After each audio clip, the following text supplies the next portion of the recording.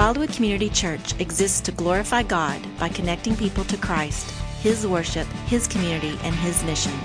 To contact us or for more information, see our website at wildwoodchurch.org. Now, today we're going to be continuing our sermon series on the Sermon on the Mount, where Jesus delivers a long message. And previously in chapter 6, he touched on the issue of prayer, but he's going to do it again now in chapter 7. And I just find it fascinating, the subject of prayer in the life of a believer. You know, I believe that we have a tendency, on a day like today, when the subject of prayer comes up, at least on the inside, we have this tendency to sort of sink down and slide down in our seats a little bit. You know, you watch these movies, and in the movies, you know, they give these injections of truth serum to people, and then they have to say the truth. I don't know whether that's true or not, that they have truth serums like that. But if there were such a truth serum, and we were all to be injected with it today, and then we played a word association game with prayer, it'd be very interesting. You know, it might go something like this: prayer, guilt. You know, I should be praying, but I don't really pray. Or maybe it would go like this: prayer, too busy. I just can't really find time to pray. Or maybe it would be prayer, and the response would be frustration. I have prayed for a while, maybe a long while, and God doesn't seem to really care. Now, how do I know that we have those tendencies? Because my flesh, that's how I tend to be, exactly the same way. At times, I want to slide down in my seat in the inner man. And I would have the same kinds of associations: too busy, a little bit of guilt, a little bit of frustration. Well, I think what the Lord Jesus wants to do today is to lift our chins up. And He's really saying to us, look at me. Your Heavenly Father is always eager to meet your needs and to bless you with good gifts. You know, we live in a culture that thrives on busyness and activities. We all could list the various activities that we are involved with. We live in a society that promotes independence and self-confidence, a society that's focused on achievement. And the solution when we're trying to get something done, usually that we hear in the culture, is you just need to try harder. And even in the Christian community, here's what I see happening. Prayer often just gets relegated to the crisis moments of our life. It's not really a vital part of our daily life. And I believe that Jesus wants to offer to us encouragement today. Now, if you haven't been with us in the Sermon on the Mount, we want to remind you that the Sermon on the Mount is really Jesus clarifying what genuine righteousness is all about, to tell us what true righteousness looks like. I mean, we are to be the light of the world, but what does that really look like? How does God want us to shine? And in all that, it brings us to chapter 7, verses 7 to 12. And I would like to read those verses, invite you to follow along as I read. Jesus in His message says, "Ask and it will be given to you. Seek and you will find. Knock and it will be open to you. For everyone who asks receives, and he who seeks finds, and to him who knocks it will be opened. Or what man is there among you who, when his son asks for a loaf, will give him a stone? Or if he asks for a fish, will he not give him a snake? He will not give him a snake, will he? If you then, being evil, know how to give good gifts to your children, how much more will your Father who is in heaven give what is good to those who ask Him? In everything, therefore, treat people the same way you want them to treat you. For this is the law and the prophets." The title I've given to the message today is True Righteousness Simplified. And we're going to see it simplified, first of all, vertically in verses 7 to 11, where he's going to tell us that true righteousness is active in prayer. We're going to receive an encouragement to pray. And then in verse 12, we're going to see true righteousness simplified horizontally, where he's going to talk about how true righteousness practices the golden rule. He's going to give us a principle to live by. So the first thing we want to look at is true righteousness simplified vertically in verses 7 to 11, where true righteousness is active in prayer and we receive an encouragement to pray. Now, last week, Pastor John took us through the first 6 verses of chapter 7.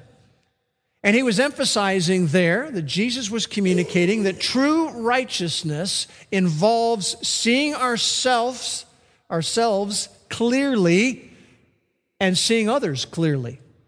And now as we move into the next verses, we're going to see that true righteousness involves also seeing God clearly. Not only ourselves clearly and others clearly, but God clearly. The Heavenly Father is always eager to meet your needs and bless you with good gifts. This is a delightful portion of God's Word, men and women, that can be a real antidote to malaise in prayer in our life. So as we look at this first section, there are going to be 2 key principles we're going to see. The first key principle is this: God eagerly welcomes prayer. We see that in verse 7. Ask, and it will be given to you. Seek, and you will find. Knock, and it will be opened to you. This starts very simply. It starts with a verb, and that verb is the verb ask. Ask. So often, I think we wonder, why am I not growing more? We wonder, why do I seem to have so little spiritual impact at work or at school or in my neighborhood? Why is the Bible not more alive to me?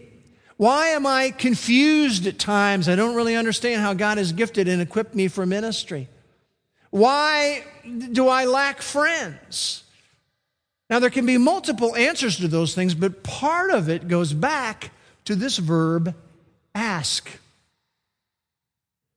James elaborates a little bit in James chapter 4 and verse 2 when he says this to the believers there. He says, you do not have because you do not ask. I want you to know that little phrase is always in the back of my mind. If Jesus was sort of a circuit rider and he would come around every month and sit down with us and check with us about how our spiritual life is going, and we might say, well, Lord, this isn't happening, and this isn't happening, and that isn't happening. And I think a very common response that Jesus would give to us is, you do not have because you do not ask. I'm sure I'm going to hear that some when I get to heaven one day. Lord, what about such and such and such and such? Well, Bruce, you didn't have because you didn't ask. The Heavenly Father is always eager to meet your needs and bless you with good gifts. And I want you to look at that. I want you to look at that phrase for a moment. Part of the core issue in prayer is we don't believe that. We don't really believe that. That the Heavenly Father is always eager to meet our needs and to bless us with good gifts. Ask and it will be given to you. Seek and you will find. Knock and it will be open to you. By the way, in verses 9 to 11, he illustrates this. He says in verse 9, what man is there among you who, when his son asks for a loaf, will give him a stone?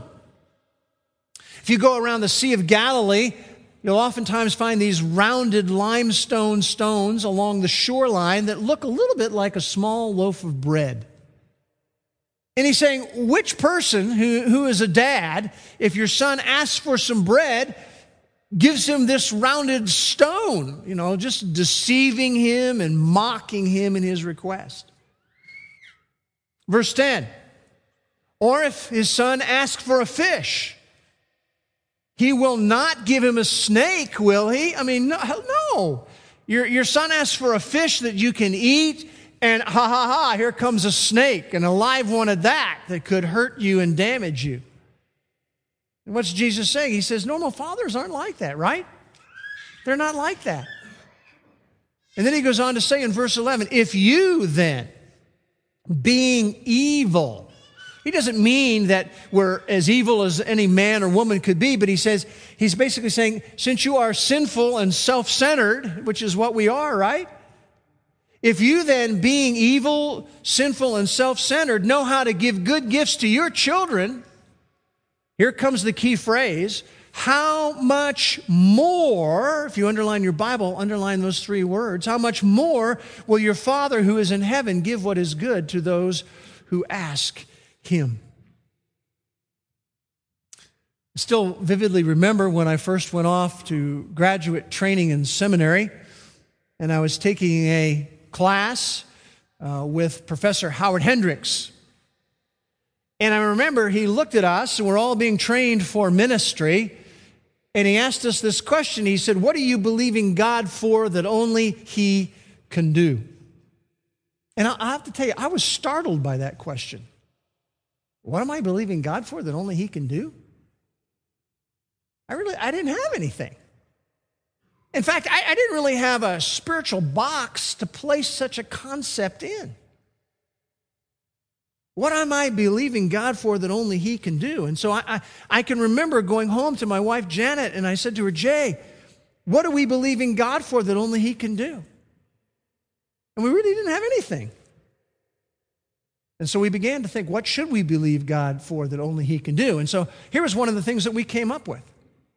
We said, you know what we would love to be able to do before we actually graduate from seminary and we go out into ministry? What we would really love to be able to do is to go and take a tour of the land of Israel. We would love to go to the land of Israel, see the land of Israel, understand the background of everything by actually visibly seeing things and walking through the land. Now, you have heard the phrase dirt poor, right? Well, there is a category underneath that called seminary poor. And that's what we were. We were these graduate students who we just could barely make it. And so to pray such a prayer request was actually believing God for something that only He could do. There's no way humanly we could add it up to paying multiple thousands of dollars apiece to go to the land of Israel. So we began to pray that. We found out a number of weeks later that Dr. John Walvoord, who was then the president of Dallas Seminary, was going to be leading a trip to Israel with his wife. Oh, Lord, it'd be great to go with Dr. Walvoord to Israel. We don't know how it could ever happen. And then eventually we found out something very interesting in the way that trip was organized. If you could recruit two couples to go on that trip to Israel, one person could go for free. And if you could recruit 4 couples who would go on that trip, 2 people could go for free. This is exactly the way it happened, right? And guess what?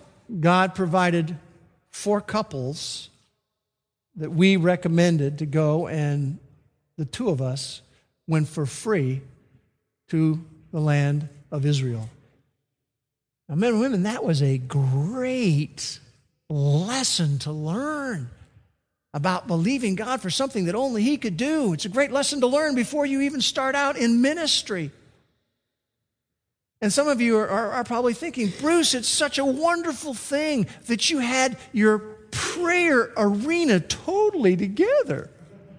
Ever since that, not true. You know what? I'm just like you. And I have to keep learning these things again and again. And more than once, I have had to relearn that lesson. To have something I'm praying for that only God can do. Many of you know that the last couple of years I've had these incredible medical issues I've had to go through with. And, you know, there have been numerous answers to prayer, exciting answers to prayer over that 2-year period. I've had to recover from 2 major surgeries. I had to get radiation therapy for the recurrence of cancer in my life. And God did some amazing things in answering prayer. But I want you to know that at the end of that time, my prayer life was really adrift in mediocrity. And it was a number of weeks ago when I was driving my way to work, had the radio off, no Bluetooth music playing at all. And I was just talking to the Lord. And there was no audible voice that I heard, but it was as if this thought came into my mind, as if God was saying to me, what are you believing me for that only I can do? And I had to say, God, I got nothing. I really don't. And it was like he was saying, Bruce, get your chin up. And you need to be praying that way. And so very quickly, I had 3 new things I was praying that I was believing God for that only he can do. I'm still praying them. I haven't gotten an answer on them yet. But the Heavenly Father is always eager to meet our needs and to bless us with good gifts. Look at verse 8. It says, for everyone who asks receives, and he who seeks finds. And to him who knocks, it will be opened. Now, if you've been in the study earlier, you'll know from chapter 6 that those he's describing here as everyone who asks receives, and who seeks finds, and who knocks, it will be opened, would not include those who just pray out of hollow ritual, who have these ritualistic prayers, and they think if I can pray 89 of those, somehow God will. No, it doesn't include people like that. It doesn't include people who pray hypocritically. But eliminating that group, this is pretty ding-dong exciting. For everyone who asks receives, and he who seeks finds, and to him who knocks, it will be open. You go, yeah, I knew there had to be a verse somewhere in the Bible like that. God is this spiritual genie, and all you got to do is rub the prayer lamp, and he's going to give you whatever you request. Here comes the new phone, here comes the new iPad, here comes a new car, here comes a new house. And if you're single, here comes a stunning girlfriend or the super hunk boyfriend. Is that really the way it works? Well, I think James helps us again here in chapter 4 and verse 3 when he says this, you ask, this is about prayer, and do not receive. Why? Because you ask with wrong motives, so that you may spend it on your pleasure. I like the way the New Living Translation words that last phrase, you want only what will give you pleasure. See, we can't expect answers when the focus of our prayer is just me. I want more money. I want more stuff. It's all about me. It's all about my happiness. Let your eyes go back down to verse 11. If you then, being sinful and self-centered, know how to give good gifts to your children, how much more will your Father who is in heaven give? Here comes another key phrase, what is good to those who ask him. Do we always really know what is good? No, but he knows what is good. Let's take a little poll, all right? We're going to have a poll. I want you to put your hand up if this fits you and just hold it up for a minute. Have you ever prayed for something where later on you were thankful that God said no? Anyone like that? All right, now just keep your hands. I want you to just look around. Yeah, wow, how true it is. His ways are higher than our ways. And his goal is to give to us what is good, which may be different from what we are asking about. I love the perspective of this seasoned veteran of the spiritual life. Here's what he wrote. I asked for strength that I might achieve. He made me weak that I might obey. I asked for health that I might do great things. He gave me grace that I might do better things. I asked for riches that I might be happy. He did not give them so that I might be wise. I asked for power that I might have the praise of men. I was given weakness that I might feel a need of God. The thing is, he knows what is good. He knows what is good. First principle, God eagerly welcomes prayer. Second principle, God encourages persistence as we pray. Go back up to verse 7. It says, ask, it will be given to you. Seek, and you will find. Knock, and it will be open to you. Those three commands, ask, seek, knock, in the original language are in a present tense, which could be very accurately translated. Keep on asking, and it will be given to you. Keep on seeking, and you will find. Keep on knocking, and it will be open to you. Persistence as we pray. Not only is it in the tenses that are used here, but even the verbs that are used, there is increasing intensity with each one. You know, the first one is we ask, and then we begin to seek, and then we are knocking. All of that stresses persistence in prayer. We're not going to go there to look at it, but I want you to jot down Luke chapter 11, verses 5 to 13. Luke 11, verses 5 to 13. It is the parallel passage to this one, and you have some of the same phraseology that is used in Luke 11. But in Luke 11, Jesus begins with the story of the persistent friend. And the punchline of that story is this: because of persistence, the friend receives his request. And the implication is it's the same with God. God wants us to develop the discipline of prayer. And repetition and persistence is what is necessary to develop a skill. That's true in any area of life, whether it's cooking or gardening or any sport at all. Repetition and persistence is necessary in order to develop a skill. All of my kids are grown and gone from the home, but when my son Kyle was there, I coached him in every conceivable sport you can imagine. Won't even take time to list them all off. I coached him in all those. And I remember coaching him in soccer, and he had not played soccer when he was younger. And part of what we had to talk about is if you want to develop a skill in soccer, that involves repetition and persistence. If you want to learn how to really dribble the ball with speed down the field, it's repetition and persistence that will allow you to develop that skill. If you want to learn how to very accurately do back heel kicks to your teammates, it's repetition and persistence that allows you to develop that skill. If you want to learn how to powerfully lace kick the ball, it's repetition and persistence that allows you to develop that skill. And the same thing is true in the skill of praying. Repetition and persistence will allow us to develop that skill.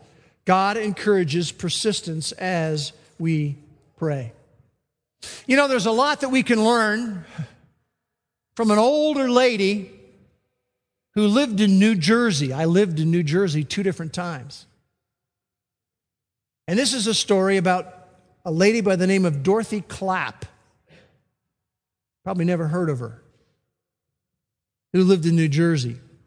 And God gave her this particular burden. Her burden was to begin to pray for the public high school down the street from where she lived in New Jersey.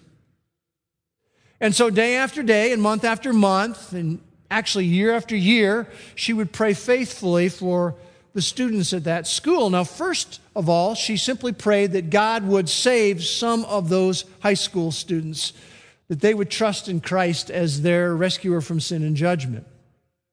Then she began to pray that not only would God save them, but that God might send them out to the ends of the earth. After she'd been praying for a number of years, she learned about a mischievous young student at the school by the name of George. And she said, I'm going to pray specifically for George. She sent him a Gospel of John, and for 3 years she prayed for George.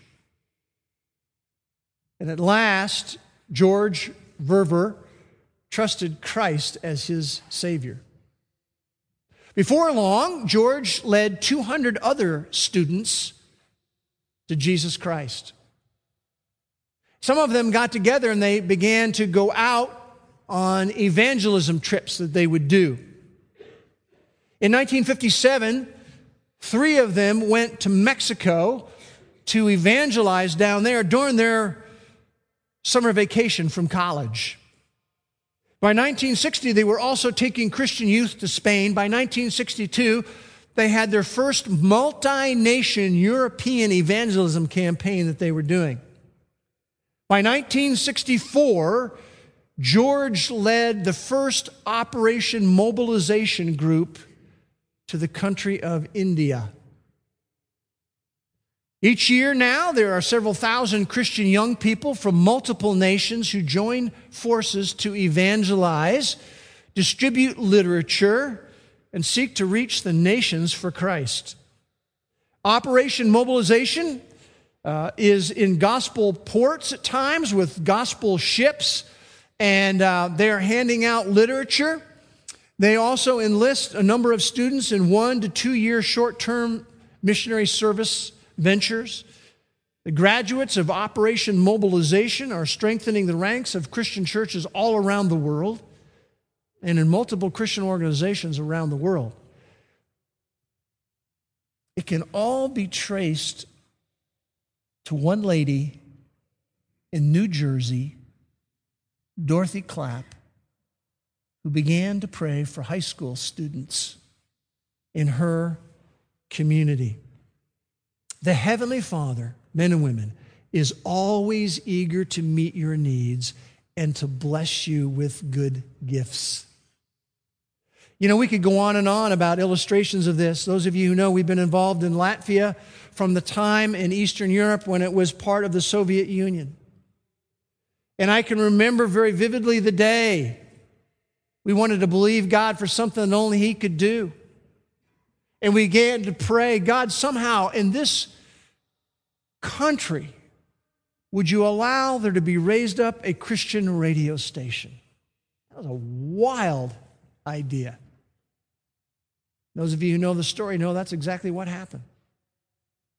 And now to this very day, because you just come back from Latvia, helping to coordinate an orphan camp there, and I went back to the radio station and met everybody and talked to everybody there, 100,000 listeners to the Christian radio station in that country, and the gospel message goes out every single day. And the Bible teaching goes out every single day, including the Bible teaching from this church. The list goes on and on. We could talk about that over and over again. The Heavenly Father is always eager to meet your needs and to bless you with good gifts. So we're looking at true righteousness simplified. First of all, we looked at it vertically in verses 7 to 11. The true righteousness is active in prayer. It's just an encouragement to pray. But we want to look at it also horizontally now in verse 12, where we see that true righteousness practices the golden rule. It gives us a principle to live by. Look at verse 12. In everything, therefore, treat people the same way you want them to treat you, for this is the law and the prophets. Now, what is fascinating to me about verse 12 is I think verse 12 is a verse that probably most of us haven't thought about for a long time. When's the last time you were really thinking about applying verse 12 in your spiritual life? It's just kind of a lost principle out there. Notice how it begins. It says, in everything, therefore, treat people the same way you want them to treat you. The therefore gives an implication. He's drawing an implication from something that has come previously. What is the implication being drawn from? Well, part of it is, since God is a giver of good gifts, He's saying you also, as a follower of God, ought to be a giver of good gifts. That's part of what He's drawing an implication from. But I think it even goes bigger than that. When He says, in everything, therefore, He is really in part summarizing the Sermon on the Mount up to this point. He's covered a lot of material. But notice He says at the end, for this is the law and the prophets. He's basically saying what I'm giving you here in verse 12 is a summary of the Old Testament teaching. Remember in Matthew 22 when they came to Jesus and they asked Him this question, what is the greatest commandment? What did Jesus say? Tell me, what did Jesus say? What was the greatest commandment? To love the Lord your God with all your heart, your soul, and your mind. And then He said, and the second greatest commandment is what? to love your neighbor as yourself. How do we do that? I mean, how do we actually do that? Love our neighbor as ourself. What is the simplest way to practice that? Well, I think Jesus gives us the principle, the summary principle. In everything, therefore, he says, treat people the same way you want them to treat you. This summary principle is among the most well-known things that Jesus said. It's been called for generations the Golden Rule. How did it ever get that name? Well, tradition tells us that the Roman Emperor Alexander Severus in the 200s AD took this principle from Jesus' teaching in the Sermon on the Mount and he inscribed it in gold on the walls of his chamber. And ever since then, it was known as the Golden Rule. Treat people the same way you want them to treat you. The idea here, if I could just somewhat draw it out from what the original says, do for others what you would like them to do for you, or do to others what you would like them to do to you. Isn't that incredibly interesting? Summarization of much of the whole Old Testament in one little principle that Jesus gives us.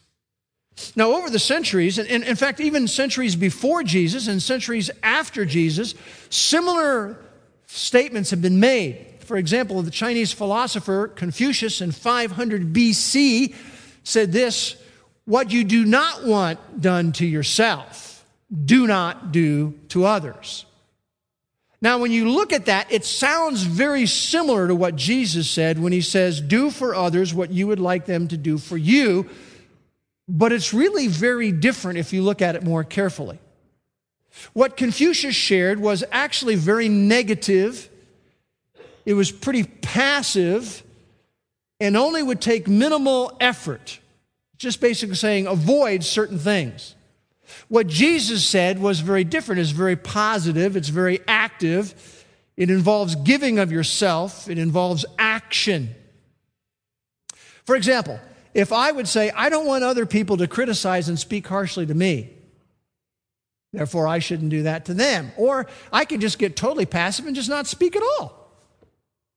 You know, I don't have to say anything to anybody. And I can fulfill what Confucius had to say. But what Jesus had to say is very different. You know, if I want others to forgive me when I make a mistake, if I want praise for my efforts, if I want someone to comfort me when I'm hurting, I need to forgive other people when they make a mistake. I need to praise them for their efforts. I need to comfort them when they're hurting. See, this is a call to us to have active action. This is really going to mean that I have to give of myself. Now, here's what's fascinating to me, men and women. This principle that you're looking at in verse 12, and it's amazing to me we don't have it in the forefront of our thinking, is a principle that can be applied in every situation in our life at all times. You can apply this principle with your spouse, with your children, with your brothers, your sisters, at work, at school, with your friends, with your neighbor.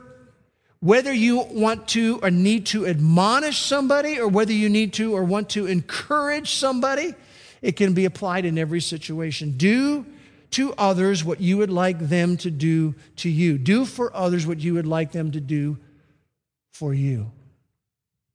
Why is this not in the forefront of our thinking more? Let me give you 2 tips for employing the golden rule, all right? Here's the first tip. Pause to ponder whatever the situation may be. You know, to ponder, how would I want others to treat me? You know, if I make a mistake, how would I want others to treat me? That's how I ought to treat others. If I said something wrong, and we do that all the time, my wife and I did that to one another yesterday. How would I want someone to treat me if I said something wrong? If I'm facing difficulty, how would I want people to treat me? If I'm celebrating an accomplishment, how would I want people to treat me? So if we're going to employ this golden rule principle, we need to first of all pause to ponder. And secondly, we need to take the initiative. That's the second tip. That's what God did for us. He took the initiative. This is what true righteousness, men and women, looks like. Now, we've covered a lot of ground and a lot of good stuff here, but I want John to draw it all together now and talk about some life response. As we walk out of here, what do we do differently? First life response is to serve others consistently. To go out of here today, beginning today, practicing the golden rule. Do to others as you would like them to do to you. Do for others as you would like them to do for you. Second life response we can have as we move out of here today, we can begin to implement this today, and that is to pray expectantly and persistently. What are we believing God for that only He can do? The Heavenly Father is always eager to meet your needs and to bless you with good gifts. 28 years ago, right here at Wildwood, Neil Wesson walked up to me and gave to me a bookmark, and it had a little poem written by an unknown author. And this is what it said. I got up early one morning and rushed right into the day. I had so much to accomplish that I didn't have time to pray. Problems just tumbled about me, and heavier came each task. Why doesn't God help me, I wondered. He answered, you didn't ask. I wanted to see joy and beauty, but the day toiled on, gray and bleak. I wondered why God didn't show me. He said, you didn't seek. I tried to come into God's presence. I used all my keys at the lock. God gently and lovingly chided, my child, you didn't knock. I woke up early this morning and paused before entering the day. I had so much to accomplish that I had to take time to pray. Let's pray. Father, we just thank you again for the Word of God that is alive and powerful and life-transforming. It is to affect the way that we think and the way that we live. And we thank you for this that we've seen today from the Lord. May we take these principles and implement them on a consistent basis for the honor of Jesus Christ.